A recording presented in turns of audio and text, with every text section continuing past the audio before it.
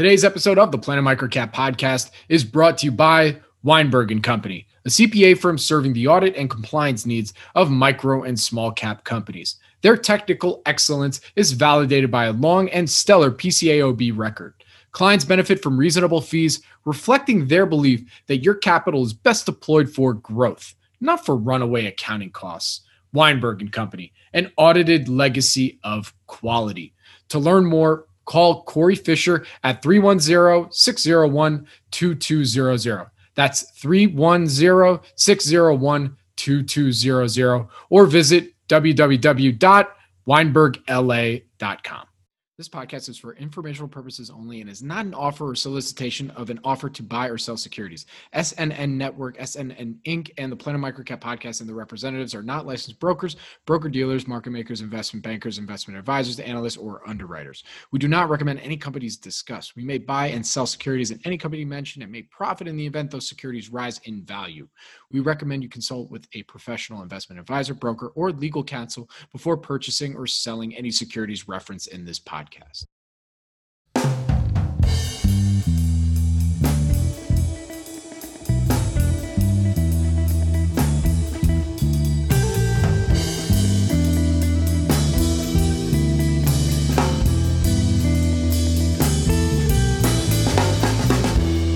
Welcome back to the Planet Microcap podcast. I'm your host, Robert Kraft, and thank you all so much for the support and for tuning in. You can follow Planet Microcap on Twitter at Bobby K. Kraft. That's BOBBYKKRAFT. You're listening to episode 143. If you have any questions or comments, please feel free to tweet at me or shoot me an email at rkraft@snnwire.com. And when you do get a chance, if you like what you hear, please rate and review Planet Microcap on iTunes. It really helps provide feedback for me and spread the Microcap message.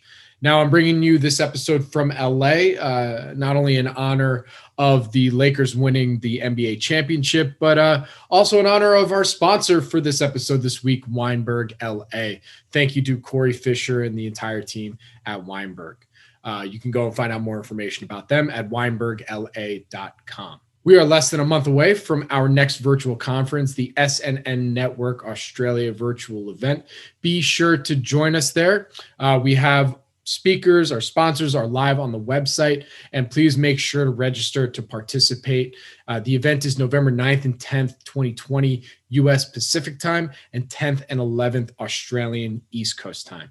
So for more information, please visit australia.snn.network and click register now if you'd like to participate. I look forward to seeing you all there.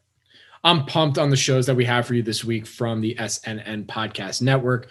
First up on Avoiding the Crowd with Maj Soueidan, we welcomed fellow podcasting extraordinaire on the show, Brandon Balow, the host of the Value Hive podcast.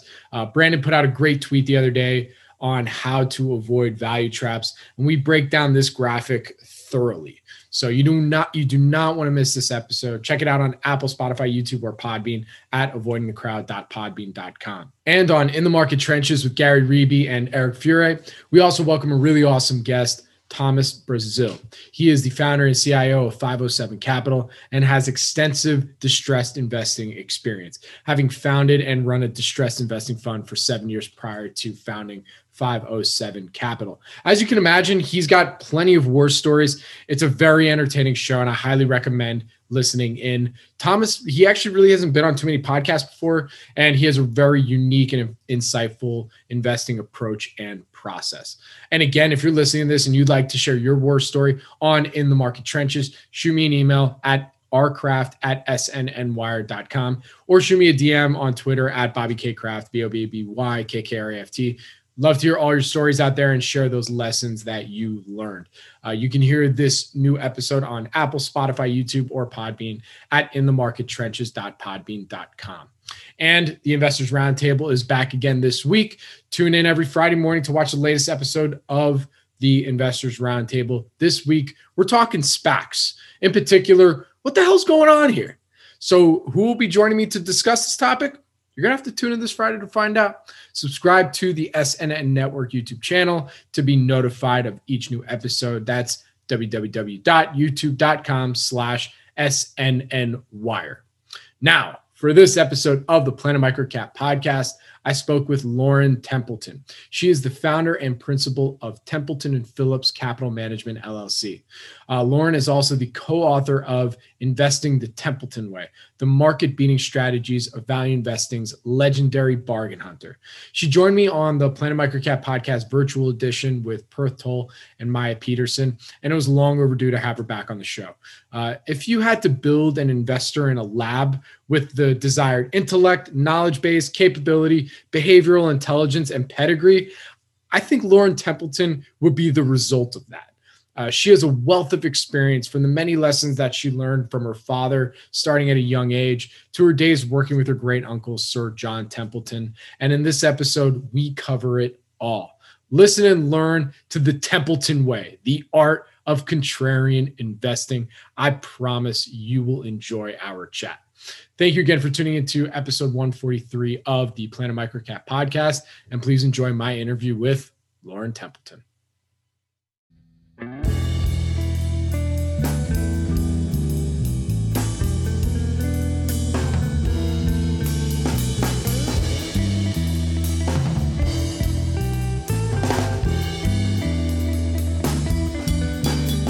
Welcome back, everybody, to the Planet Microcap podcast. I'm your host, Robert Kraft, and joining me today is a very special guest.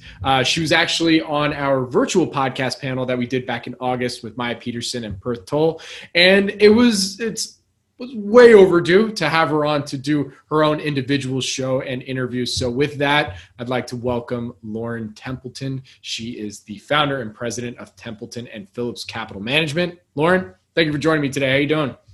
Thanks for having me. Doing well. Very good to hear. So we actually went through a few of the questions that I'm going to be asking you today on that panel. But today we're going to be able to flesh it out a little bit more with more follow-ups and hopefully not too much annoyingness for me. But we'll do our best. So I'd love to start off with your background and when and where did your passion for investing begin? Sure. So I grew up in a pretty famous investing family. So my great uncle was Sir John Templeton, and his career was really hitting its stride in the 80s. And I was born in 1976, so the bulk of my childhood was spent in the 80s. My parents were local business owners in a very small town in Tennessee, and they were very passionate about investing. They decided that although their businesses were successful and they ultimately sold the businesses and did well, they knew how hard it was to make money, and they decided to get as much money out of the businesses as possible and invest it in the market. And that coincided with Uncle John's, career really taking off. He was on Wall Street Week frequently in the 80s, and I spent, my evenings watching Wall Street Week with my father. Wall Street Week, that's a deep cut right there. Yes, with Louis Rukeyser. And I still go back and watch some of those episodes. They're amazing, right? They all sit around in tuxedos, and it would be like Peter Lynch and Sir John Templeton and Louis Rukeyser, and God, I love it. But that's how I grew up, and my dad heavily influenced me when it came to investing. He allowed me to pick a stock per month. I could buy any stock in the world I wanted, and he would buy me one share and go down to the local Walmart and buy a picture frame that was pre-matted, and he would hang the stock certificates on the walls in my room. So I grew up learning about businesses. Really, that experience impacted me as an investor, because instead of looking at the stock market as a chance to speculate, I really viewed my ownership in these shares. I was a business owner, so I was constantly evaluating the businesses and their profitability, their prospects for growth going forward. How are they going to fund the growth? So it just changed my perspective. And then as a young adult in my early 20s, I was working at a hedge fund shop in Atlanta, Georgia, and received notification that my great uncle was going to fund a hedge fund for me with $30 million in seed capital. It came as a total surprise and was quite shocking, but I was able to work with him for about 8 years before he passed and learned as much as I could about him, his strategies. And in particular, I spent a lot of time focused on his trades that were more profitable in his career. And my husband and I actually wrote a book called Investing the Templeton Way, which profiles those trades. We wanted to go back and place the decisions in historical context so that people understood during moments of maximum pessimism, as he said. It's very hard to make these decisions and to be a contrarian and go against the herd. So I wanted people to first understand all the background behind the trades that he made. And also, we believe at our firm that to distinguish your investment returns, you really need to focus on your behavior in a bear market. It's pretty easy for everyone to do well in a bull market. Rising tide lifts all boats. But if you want to distinguish your return pattern over the long term, you should really focus on the opportunities you're given in a bear market. So that's what we were hoping to do with writing that book. My husband and I run a registered investment advisory firm. We have a research report called the Maximum Pessimism Report, which is available for free if anybody wants to read it. Oh man, we have so much to unpack there, and don't worry. Anybody listening, I have questions for literally everything that Lauren just said. But as a quick follow up, when we were doing the panel, you mentioned that both your father and great uncle were lighthouses in your life. What would you say was the biggest difference in their investing strategy or philosophy? Was there a difference, or were they more or less the same? Oh, and my father and Sir John? Oh, yeah, huge. So I would say their philosophy is the same, but the way they implement the philosophy is very different. So interesting. John Templeton was a stock picker. So he liked to analyze companies. Of course, this was before the days of Bloomberg and Microsoft Excel. So when you went to his office, you would see the big binders, the value line binders, for anybody who remembers them. And so he would get the supplements, add them to the binder, and that's what he would read. He would be reading all those pages and all the companies in the value line reports, and ranking companies based on their valuation. And I mean, he read a lot of research, but he also looked at value line. It's so different these days when you can download data on thousands of companies with one click into an Excel spreadsheet and sort that data. I mean, I remember very clearly one time visiting him in the Bahamas. I used to go down like every month, and it was one of our meetings, and he said, well, now I want you to go back to Atlanta and take these securities and rank them using, the PEG ratio and a 5-year growth rate if you can find it. And I said, well, I'll just do it right now. And, I did it. And he was like, what? Whoa. And I'm like, wow, we can do that now. It's amazing. So he was really a pioneer in the field because he had to search pretty far for his research. But going back to your original question, my dad, he believed in the same philosophy, but didn't feel that he had the skill set to analyze a specific company. I don't know if he didn't have the skill or he just didn't have the time. So he focused on mutual funds. So what he would do is find a good mutual fund with a good track record, and in a market, event where the market fell, he would add to that mutual fund. And he did quite well. I mean, mutual funds are hard products, right? They're terrible products to manage because people are always giving you money at the wrong time and taking it away at the wrong time. So if you're a value mutual fund manager, the market falls and people are redeeming, that's the exact time you need capital to take advantage of opportunities. So it's very challenging, but also from a tax perspective, they're not the best vehicles always to invest in. So I do think my father's strategy has evolved over the years. But yeah, there are lots of different ways to skin a cat, and the value lens applies to funds, it applies to stocks. There are lots of different ways you can take advantage of human behavior when it comes to investing in financial markets. Absolutely. You know, the main reason I wanted to ask that question is because, you know, I figured, of course, you had the influence from Sir John, you know, and in more ways than one. But also you speak quite eloquently about the influence your father had on your investing experience and philosophy and strategy as well. So it's really interesting to see what you took from John and your father and how you've been able to evolve it to where you're at today, which we're going to get into in detail in a little bit. You already went into detail a little bit, but you know, we'll get more in detail later. But you know, one question I also had, and you said a couple experiences now, but I mean, what were some experiences, and I'm sure there's countless, that you draw upon that really reflect your investing philosophy when you think about your relationships with both your father and Sir John? Well, really the focus is just on value and on finding a bargain. You know, we are very disciplined investors when it comes to deploying capital. And we have an investment discipline that we like to adhere to, a philosophy here in this office. And I think that's very important, because if you're not disciplined, I think it can be very easy to be led astray by your own emotions. So I do like having a framework.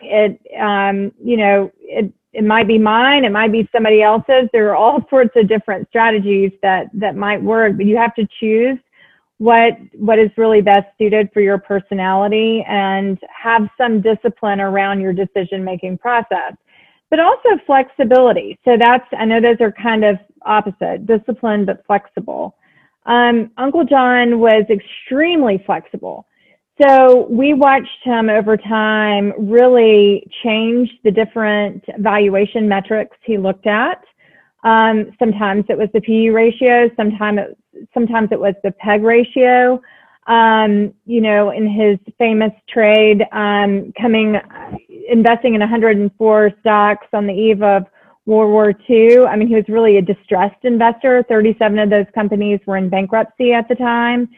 So we've seen him use a variety of metrics. Here at this company, we do all the traditional value metrics. We screen and we really drill into the bottom decile of the market. But if you look at what has been most highly rewarded over the past decade or so, it's free cash flow yield.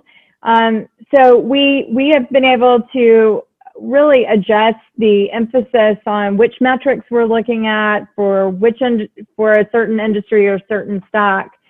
So we have a framework that we're very disciplined investors, but we also have some flexibility within that framework to adjust the way we analyze companies. And I think that's all super important.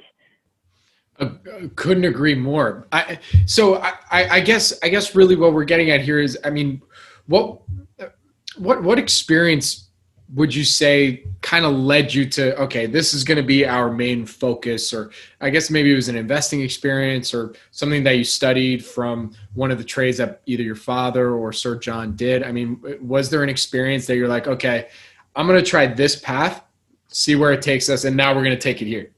I mean, not really. The answer is I grew up in the Templeton family. We are value investors. It is it is not just an investment discipline. It's pervasive across everything in life. So yes. I always say, everybody loves to hear the stories of my childhood with my father, but I mean, he really did. And it's not a joke. I don't say it for attention. He actually told me bedtime stories about the magic of compounding, how the magic ingredient is time. And as a young person, how powerful that is. You don't have to have great returns if you just start when you're young and start investing young. The other thing he talked about all the time, which, you know, I always kid, I'm like, this is child abuse, Dad. Everything was about the opportunity cost of decisions. So, you know, I used to tell a story about how we had the ugliest Christmas tree in town because we would always go out to my aunt's piece of property and chop down a cedar tree.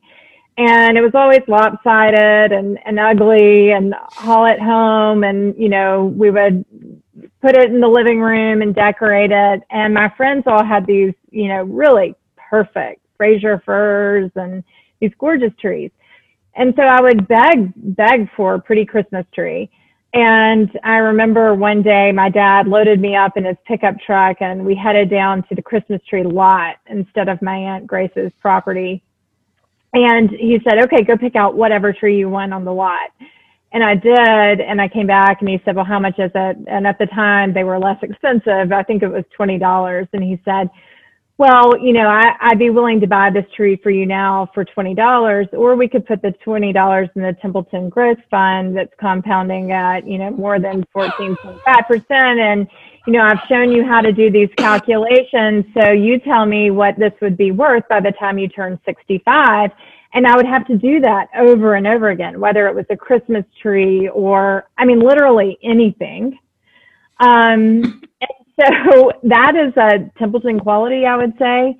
Sir John was the same way. You know, during the Asian financial crisis, he had made a lot of money off of Kia Motors, is a stock that he bought. He had several different strategies taking advantage of the Asian financial crisis. One of which is a great story about him investing in the Matthews funds, Paul Matthews fund. And it had been the worst performing fund on record the year before, because this was during the years of the high flying tech funds, and it literally had the worst record.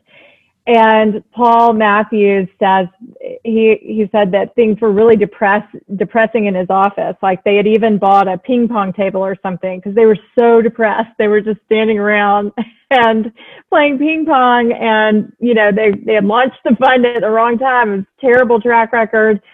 And they got a fax from Sir John Templeton saying he's going to put in a lot of money into the fund. And the next year it was, I think, that the number one performing mutual fund on record. So that was one way he took advantage of the Asian financial crisis. But the other way is he bought Kia Motors, and I forget, I think my book may say how much money approximately he made on that stock. I don't remember at this point because I've slept since I wrote the book. But he always drove, you know, a clunker car down in the Bahamas. And his assistant would say that she was embarrassed by him because he lived in this prestigious community in the Bahamas, and he drove this, you know, yucky car. And so she suggested to him that he go down to the Kia dealership on the island to buy a vehicle. And he came back, and of course he was a multi-billionaire when this happened. And she said, you know, Sir John, where's your car? And he said, well, they're too expensive for me. So I do think this is a Templeton quality, whether it's a car or a piece of furniture, a home or a stock. You know, that is a philosophy that's pervasive in my family, to look for value everywhere. So I think you either have that in your blood or you don't. I swear I've been, since I started the podcast and learning a lot more about value investing and reading a few books, it's one of the simplest concepts and yet most difficult to implement, you know, especially, you know, when you're trying to evaluate I mean, it's easy. It's more or less, I don't want to say it's easy. Nothing's easy when it comes to evaluating stocks and putting a valuation on something.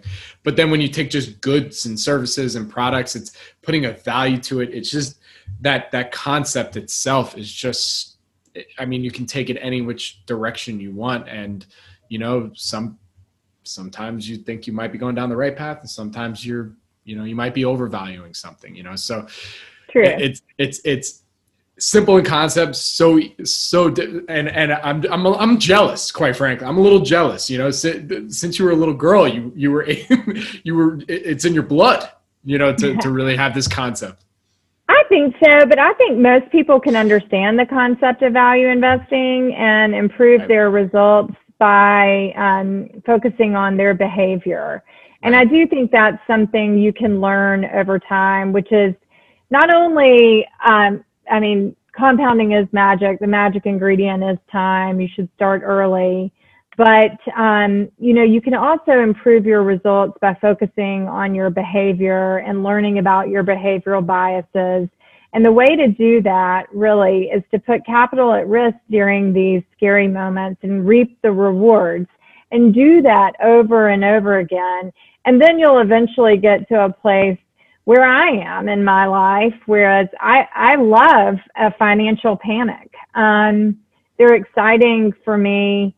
I start to get really antsy when the market's just going up and there's no volatility there, because it's harder for us to locate opportunities. But there's usually a good panic out there somewhere, and we've played the swine flu crisis, and I think we've researched like crisis in dog food and all sorts of different things. But I do think it's a skill that investors can hone themselves. It just is a painful way to do it. Yeah, I mean, I did an interview very recently with a gentleman named Ben Clairman, and we talked. We talked basically the whole time about this idea of contrarian investing, and how basically contrarianism and value investing might as well be synonyms, because it's kind of how you have to think when you're trying to find some value, So, and I think you actually recently did, I think it was either a talk or an interview talking about crisis investing, and I think it had to do with kind of the March 16th timeframe even of this year. I mean, what are some of for those who, it seems like each new crisis and each new downturn is a whole new, like, whoa, this has never happened before. And I mean, with the pandemic, I mean, this hasn't happened since 1918. So there's generations of people that never experienced something like this. But, whether it's .com bubble or, COVID-19 pandemic, the GFC, I mean, geez, can you, all the things that have happened in the last 20 years in the markets, it's kind of incredible. What are, from a behavioral investing standpoint, because you actually taught a course on this for 2 years at the University of Tennessee, Chattanooga. What are some of the things that as an investor you need to really keep in mind to kind of either keep your cool to then take advantage of the opportunities, or that's a good question. How do you keep your cool to take advantage of these opportunities? Well, some of that's just experience, right? So when I was young, I would get very upset and, would go home and go to bed, and it would be very upsetting to me anytime there was a market event. But you learn to take advantage of them, and reaping the rewards makes you look forward to them. But even the most seasoned investors really sometimes get nervous. I was pretty rock solid during the great financial crisis. I always say I was pregnant at the time, and I just thought, well, who knows what's going to happen here, but I'm about to have a baby. And that's what I'm focused on. So that was an easy one for me to manage. COVID-19 was nerve-wracking for me personally. I'm a hypochondriac, and I was actually sick during the early days of the pandemic. And so I was convinced that everybody in my house had COVID-19 and was worried about that. But we were taking advantage of it here in the office. So we did a lot of trading during March and April to restructure the portfolios and take advantage of opportunities. We actually became more concentrated. So the opportunities came and went pretty quickly in late March, early April, the really good opportunities. And I always tell people to prepare yourself for these opportunities. You should really maintain a wish list of securities in your desk drawer. These are companies that you've read about, that you've done some research on, that you would like to own, but valuations are not going to allow you to own them at that particular point. We have some kind of dream companies that we've been following for years that we've said, gosh, I so want to own that business. But it, doesn't fit into our discipline. And we adhere to this discipline. So we keep this list, and it is a real list in our desk drawer. And Uncle John did the same thing. But so during moments of market panic, when even the most seasoned investors are worried about their performance, the loss of capital, you can really shift your mental focus by pulling that list out of the desk drawer and then start focusing on the opportunities. And I say this in almost every interview I give. It is a palpable shift in energy. And it's just so powerful when you quit focusing and thinking about the money that has been lost and how scary it is and all the unknowns that we all worry about during those panicky moments. And instead, focus on the opportunities. And it makes all the difference in the world and gives you the conviction to put on trades that maybe you wouldn't without that list, right? So these are companies you've researched in advance. Yeah, I love that advice. Because I'm assuming you make this list regardless of price. You just don't even care. You're like, right. I just want to find the best businesses. I'm going to make a list of them. And if there's an opportunity, go for it there. So I do a lot of interviews with, small micro nano cap investors on here. It's Microcap Podcast, and a lot of these investors, when they love a business, they don't care. They just love the business. And yes, of course, they want to get in at the right price and all that. But at the end of the day, if it's, not a huge spread, or they're like, I just love this business, even if it might be valued a little bit higher than what I'd like it, I'm going to go and buy it, So what do you say to the investor that, and now we're just talking just in general, not talking about crisis investing, but just in general, especially for those investors that have that 3 to 5 year time frame, what do you say to those investors where, they just love that business. They want to get in at any price because they just see, that there's great kegger in that 3 to 5 year range. Do you still invest like that as well? Or are you really just sticking to that discipline of like, well, I love this business, but at that price though? Yeah, we adhere to a discipline. So, no matter how much we love the business, we won't buy it unless it's priced right. And I always say that's really saving me from myself, because Sir John, he was pretty careful with the way he calculated things, but he spent a lot of time thinking about it. And he was known as the world's greatest stock picker. And he said that he was right about 60% of the time, which meant he was wrong 40% of the time. And he was one of the world's greatest stock pickers. So I figure that I am right, much lower than 60%. And so it's very important for me to adhere to a discipline. So I'm always, I'm not letting my emotions drive the process. I would be worried if you didn't have some discipline around your investing framework, that you would fall in love with a security, right? It's really easy to listen to management and forecast out all of this stuff and be a little too optimistic about it and not have any guardrails up or margin of safety, which is a term we use a lot in value investing. And I think it's pretty important. So we actually look for about 50% margin of safety, which is huge. A lot of value investors are in that 30% range. I'm less confident than the average value investor. That could be because I'm a female. They say women have higher investment returns simply because we don't trade as much and have less of the transaction costs that weigh down our returns. But yeah, I would stick to a framework. So I have to ask, how would you say your investment criteria, the Templeton way, how is that discipline and that criteria when you're evaluating potential investment, how has that changed over the years? Have you evolved it over, to adjust to, I guess you say the 21st, or what are we in the 22nd century? How does that, I guess 21st century, right? I think, yeah. Or 22nd.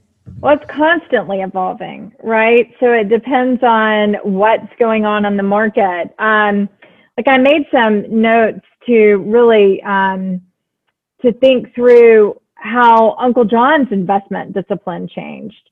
So when he started his career, he was investing in the 1950s and 60s, and he was focused on Japan, right? So none of the rest of the world was focused on Japan, but he was focused on Japan. And what he was really doing, and those investments were driven by accounting anomalies. So he was adjusting balance sheets and he was calculating a sum of parts. And then in the US bear market in the early 1980s, he focused on valuing firms on replacement value. And again, I said earlier in the podcast, on the eve of World War II, he was more of a distressed investor. So he went and bought 104 companies trading on U.S. stock exchanges that were trading for less than $1. 37 were in bankruptcy. He did it with $10,000 worth of borrowed money. And he did quite well, and is very well known for that trade. And then in the tech boom, I watched him short tech stocks. So in that market, what he had done is he was focused on IPO lockups. So he knew that even the insiders of these tech firms would know that their companies were overvalued. And so he would look up when the IPO lockup expiration was, and he would short the company about a week before IPO lockup expiration and cover about a week later, because he correctly assumed that the insiders would rush to sell the shares at these lofty valuations. And that worked really well. And then I watched him take a lot of the money that he made from the shorting tech stocks and deploy it into treasury strips using borrowed yen. So that was a trade that he made. And he was so flexible. We have followed the same path. So there have been times where our investment portfolio really follows more of the classic Graham and Dodd approach. And there are times such as now where we're focused more on free cash flow yield. During the market sell-off in March and April, we had the opportunity to really change our portfolio and buy stocks that value investors typically don't get to buy. So, we deployed capital into Amazon in late March and early April, which is not a typical stock for a value investor, but it touched lows that we had not seen since the great financial crisis. And it was a great entry point into Amazon. So our strategy does change a little bit and will continue to change. There will be times in the future where we focus on different metrics depending on what's going on in the market. So my next question for you, and as a value investor, there's so much qualitative due diligence that value investors do, you do. And, you actually have a unique position where you also sit on some public company boards. So you get that upfront experience where you're not just evaluating how current management is doing, but potentially even looking at new management to bring in and to really understand some of the good and the bad traits that go into some of the more better investments that you're looking for. So what are some of those good and bad traits that you look for when you're evaluating management? When you're talking about the qualitative side of investing and you're evaluating management, I think you really want to be focused on management teams that can answer the question, what are your long-term strategies for creating shareholder value? I'm always worried about management teams that are focused on the next quarter, right? Because it's very easy to manipulate earnings, and from a research perspective, you have to have your eyes open and know all the accounting gimmicks and tricks that companies can play to manipulate earnings to get from one quarter to the next. And I would say that would be a very low quality company and management team that relies on those. So we like to see management that is focused on the long term and value creation for shareholders over the long term, and less myopic and focused on next quarter. So that's always really insightful. Sometimes when you speak to management and you talk about the long term and they're like, that's a pretty good sign that may not may not be long-term focused enough for us.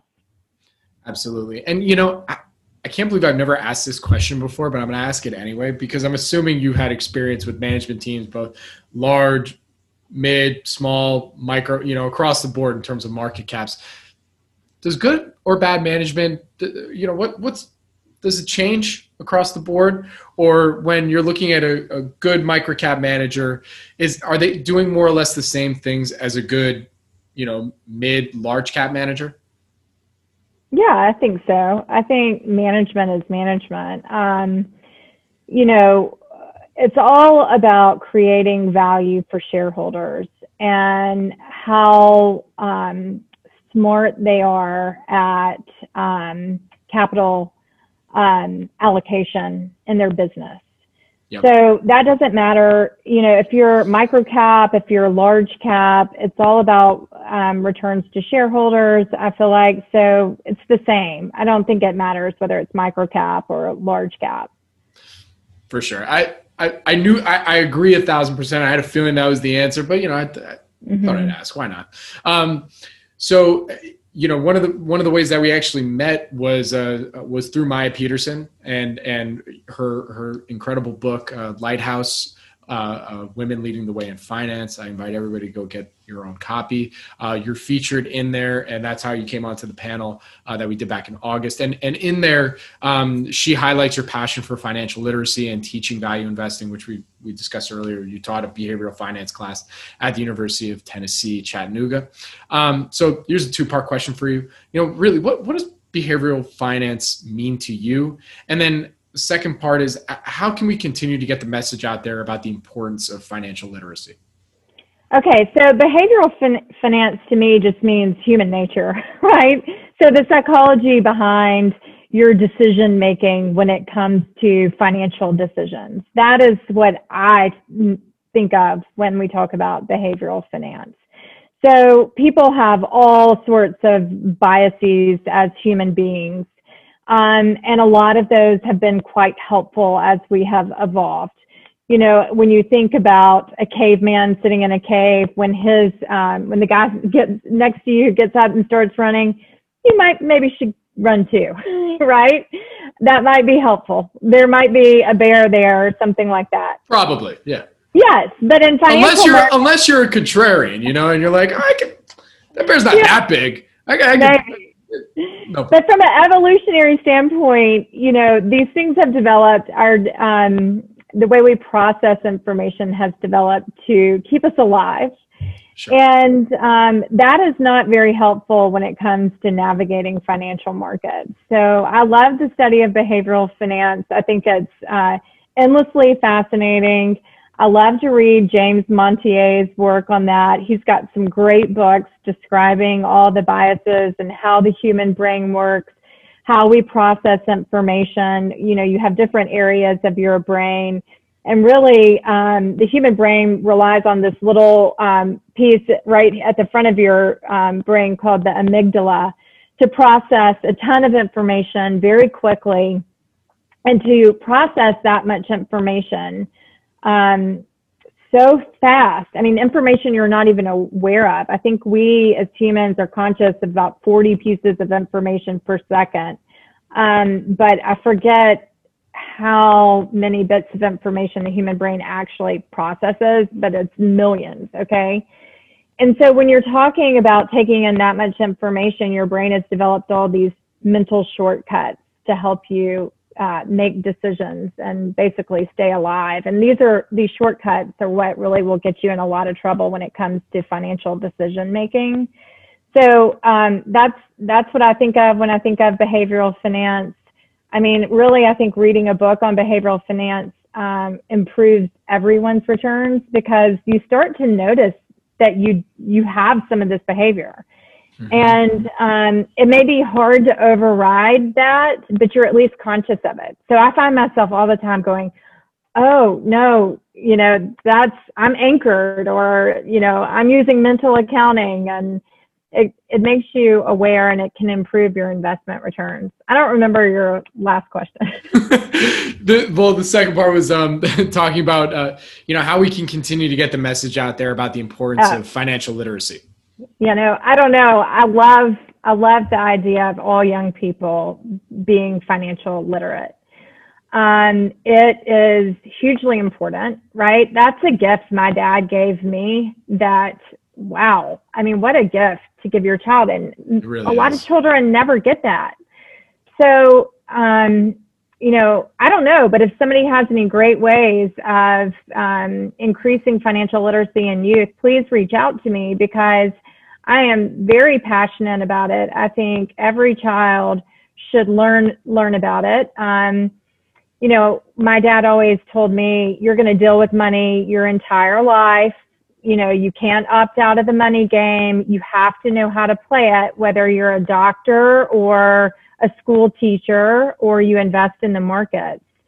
So these are important concepts to learn about compound interest, to learn the positive compound interest, but also negative compound interest. So what happens when you have credit card debt? Mm-hmm. So these are little decisions you can make early on in your life when you're young and you don't know better that can have a huge positive impact or a huge negative impact on your life. And I feel like as a member of the financial community, we have this responsibility to educate young people and give everybody the opportunity to start out on solid ground with their financial decisions. Well, hey, you know what? Let's go on 20 minutes. Let's spitball right now because the number one thing, because I think about this concept a lot too, especially, one of the reasons I started this podcast is that I wanted to become a better investor. And I wanted to interview people way above my weight class. I still continue to do because, that's just, I do. And the main thing I think about a lot when it comes to financial literacy is, you think about, all right, do we create games for kids to talk about, finance concepts and this and that, but just hearing your story and hearing the effect it had on you, it's a different type of network effect that you have to really think about is, well, what if there was just a fun, easy way to teach the older generations about money, get them passionate about it a little bit more so that then they could, or just teaching them how to get passionate about it to then teach their children about it. I don't know, because whenever I think about, high school courses or middle school or even elementary school, in theory, we like, oh, great. We need that. This is great. We want it, in the classroom to be teaching about money and just understanding the stock market and compounding interest and all these important concepts. But at the same time, you're like, all they're thinking about is recess, and lunch. So, and they're just trying to figure out math right now and history, now you're throwing that, and not to say they don't have the capacity, but at the same time, it's, I think really where it could have the most effect is in the home. You're a prime example. For sure. It is, the best way to talk to young people is in the home, and it is with the parents. But unfortunately, a huge percentage of our children don't have that opportunity because their parents aren't educated, or maybe they're working two jobs and just don't have the time to do it, or they've picked up bad financial habits in their life and they're going to pass them on to their own children.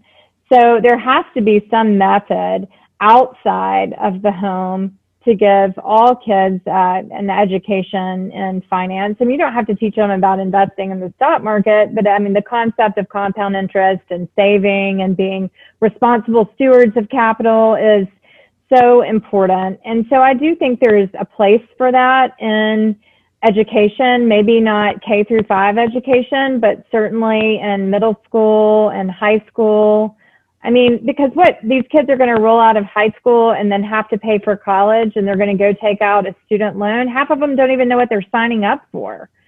So, we should make an effort, I feel like, as society to educate young people about financial terminology, make sure they're financially literate so that they can navigate these waters post high school. But for sure, if you're a parent sitting at home, it is easy to do in the house without it being overwhelming. My kids get a healthy dose of it. And I really think if you taught to them, they wouldn't even they don't even notice that I'm doing it. It's kind of like I'm putting peas in their ice cream. I just happen to pickle in some financial language, and like my oldest. I'll tell you this, and you can cut it off if I'm going over. But no, my oldest during the crisis, so she started making these lanyards that you could put a mask on, right? So it would hold your mask on. It's like a necklace, and it holds your mask on. And she asked me to buy some beads for her. So I did. I went on Amazon. We discussed how much the beads cost. And then she and her friend went to sell these lanyards. So we had, a talk about, cost of goods, the margins. We talked about taxes and, how hard it was to make the money and be able to charge the right price to really cover the true cost of manufacturing this lanyard. And what she was going to do with her savings. Did she want to spend it? It was so hard to make, or should she let it grow? And then the other thing I'm considering doing, which I haven't done right now, is just setting up a Venmo account for her and linking it to a bank account so that as she does chores around the house, I can quickly send her money. Because what happens at our house is I'll say, oh yeah, I'll pay you $5 to do that. And then I forget to do it. And so the incentive is gone. But I think, rewarding your children for hard work and making them learn what hard work is important as well. I agree. Look, Lauren, whenever you're ready to start a YouTube channel and then an Instagram presence, I think there's a real opportunity of just explaining, what you've done and how you've taught your children, and then also the experiences you had as a child. Look, I'll be a subscriber. I have thought about that, and I don't have time, right? So I was going to say you're incredibly busy, but the minute you do decide to do that. Well, I've thought about how Maya and I should probably team up to do that, right? Because she is an amazing example of a young person who is really understands all of that, and she might be able to get the message across to young people a little bit more effectively than I could. She is such a rock star, I feel like, for a young person her age. And I do have, I have a folder full of articles that my dad has given me over the years. It's about this thick, and it's called the Dad File. I've got it in my office. He still sends stuff to me, and I put it, oh, that's cool, I'll put it in the Dad File. So over the years, when young people really around the world, they have written me about investing, I will often copy or scan the Dad File and send it to them. But it's just got so many different articles that young people can read, and it's an easy way to understand investing and money. That I've just compiled these my entire life. But he's good at doing that for me. I'll tell you right now, like I genuinely would be a consumer of that, because as much experience as I've had in the stock market and investing and talking with, incredibly brilliant people like yourself, that's totally different than then looking your child in the eye and saying, okay, money, markets, debt, I could go off forever, so there's an art to it. So whenever you're ready to do that, I will be the first a customer of that. So okay, well, that sounds good. Okay, good. So we're at that point in the interview where these are my favorite questions to ask. And so, what would you say is an investing experience that impacted your career the most? Impacted my career. I've had lots of investment experience, and I've made a ton of mistakes that impacted my career the most. Really, just learning to buy things at the bottom of the market in a variety of financial crises and events in the market, and benefiting from that. That every time you do that, it just solidifies that in your brain that this is how you make money, and it gets easier and easier. All right. So what was the first time that happened? So you were like, oh, Yeah, I'm going to do this from now on. This is the way. This is the way. I mean, I don't even remember the first time because I've been investing for so long. It would have been when I was 7 or 8 years old. I mean, I very vividly remember the 87 stock market crash.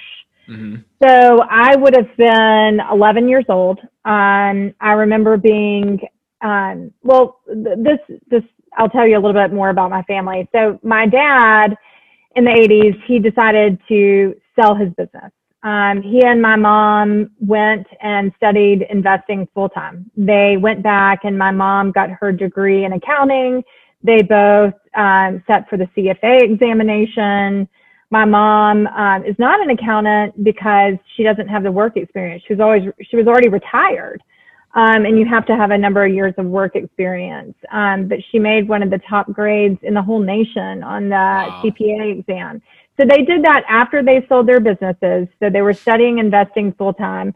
And there is a city about an hour from our small town called Huntsville, Alabama. And there was a brokerage firm there, Dean Witter Reynolds. And my dad went in and said, I want to work with you for 2 years. I want to get every certification that you'll let me get just to learn about this industry. And then I'm gone. Well, he was there during the 1987 stock market crash. Wow. So mom and dad, they'd already sold their businesses. They had everything invested in the stock market. And dad was working at a stock brokerage firm and 87 hit. So I remember being in the den of my parents' house and my dad coming home from work and him asking my mother to step outside of the den and close the door to the den. And he told her that they had lost half of everything they'd worked for. And I don't remember my mom having a bad reaction. They instead viewed it as an opportunity. My dad said he was the only buy order that went in the whole firm that day. That there were brokers that really focused on options that got up and left the office that day and never returned. Like nobody saw them again. Wow. They just like left. So that, although it wasn't me investing directly, like I remember that moment and it not being a scary or a sad moment at our home. Instead, my dad was focused on the opportunity and I don't know, the one stock he bought that day or whatever it was he bought. I don't know if it was a fund or a stock, but he said he had the only buy order. Also in 87, my husband and I have written various things. He's actually written 3 books, and in one of them, we went around and interviewed people all over the world that had worked with Uncle John. And in the interviews, we talked to his now not so young analysts, but the analysts that were working with him on the day of the stock market crash in 87. And they said the market was tumbling and he always exercised. Every day he would go for a walk in the surf for an hour at Lyford Key. He was very specific about it. He even had his shirts hemmed so that the water wouldn't hit them and he could cover up without getting a sunburn. But so it was time for his lunch and walk and he got up and he left the office and they were like, what is he doing? Like the stock market is falling. So he came back in from his walk and they said they ran up to him and they were surrounding him and they were like, Sir John, you know, the stock market's crashed. It's just crashing. And he said, boys, sit down. And he said, I've got good news and bad news. The bad news is we're in a bear market. The good news is it's almost over. Please have your stock recommendations on my desk this afternoon for us to place buy orders. And then we've also interviewed the brokers that took those orders that day. And he also was famous for saying on that day, this is going to make our returns for years to come. And he was correct. So although I wasn't there, I didn't have that experience. I did have the experience of my dad on the crash of 87, remembering it vividly and seeing it as an opportunity instead of focused on the fact that I'm sure it must have been a lot of pressure. They had just sold their businesses and he lost half of everything. That's not something you want to tell your wife. I'm already thinking of the title for this episode, and it's going to be The Templeton Way, the ultimate contrarian. I think that is just a perfect way. Well, there is a great documentary called Contrarian. I think you can look it up online, but it is about John Templeton. Mm-hmm. So it's definitely worth watching. It's a really good documentary. Yeah. Very cool. So we're rounding the bend here. My second to last question. The last question is an easy one. Well, they're all. I don't think I threw any curveballs today. I don't usually. My curveball is not very good anymore. But what advice do you have for new investors out there looking at investing in the stock market? Mm-hmm. My advice would be to open a brokerage account at a discount brokerage firm and just start investing. I think that people spend an awful lot of time reading and preparing, and I don't want to take anything away from that. I mean, it's important to do that. But people get really overwhelmed very quickly when it comes to money and finance, and they just don't ever do it. They sit and study, or they're too intimidated by it, so they never do it. And then they, rely on experts.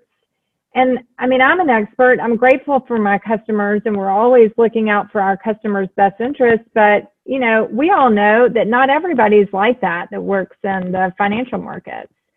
So you need to know what you're doing yourself. And the only way to really learn is to put some of your money at risk and just go for it. Now, I'm not recommending that you take your whole life savings and open a brokerage account and start trading. But, buy a stock. Buy a stock and start following. Buy one share of a company that you think you like, and start reading about it. Because when you have the money actually at risk and invested in it, then you'll really start to read and follow the company news, and you'll learn as you go. I think that people get way too intimidated when it comes to investing, start too late in life, and they lose the number one advantage that you have as an investor, which is time. That is the thing you have the most control over. So the earlier you start, the better. Well, I think that's a great way to end it right there. So Lauren, where can my audience go and find more information about you and Templeton and Phillips Capital Management? Yeah, well, we have a website. It's not the best. It's not our focus, but TempletonandPhillips.com. I'm active on Twitter at LC Templeton. I'm on LinkedIn. So feel free to reach out. And our maximum pessimism report is periodically produced. I'll say. I love that word. Yeah. in the media business, periodically is the best. Yeah. We used to be monthly. Now we're periodically. It is really hard to come up with something new to say every month. But when we do put out a report, it's usually full of tons of good, useful information, and it is free. Very good. Well, Lauren, this has been an absolute pleasure. Thank you so much for joining me today. I really do appreciate it. Stay safe. Good luck. And I look forward to chatting with you again soon. Yes. Thanks for the opportunity. Thank you. This podcast is for informational purposes only and is not an offer or solicitation of an offer to buy or sell securities. SNN Network, SNN Inc., and the Planet Microcap Podcast and the representatives are not licensed brokers, broker-dealers, market makers, investment bankers, investment advisors, analysts, or underwriters. We do not recommend any companies discussed. We may buy and sell securities in any company mentioned and may profit in the event those securities rise in value. We recommend you consult with a professional investment advisor, broker, or legal counsel before purchasing or selling any securities referenced in this podcast.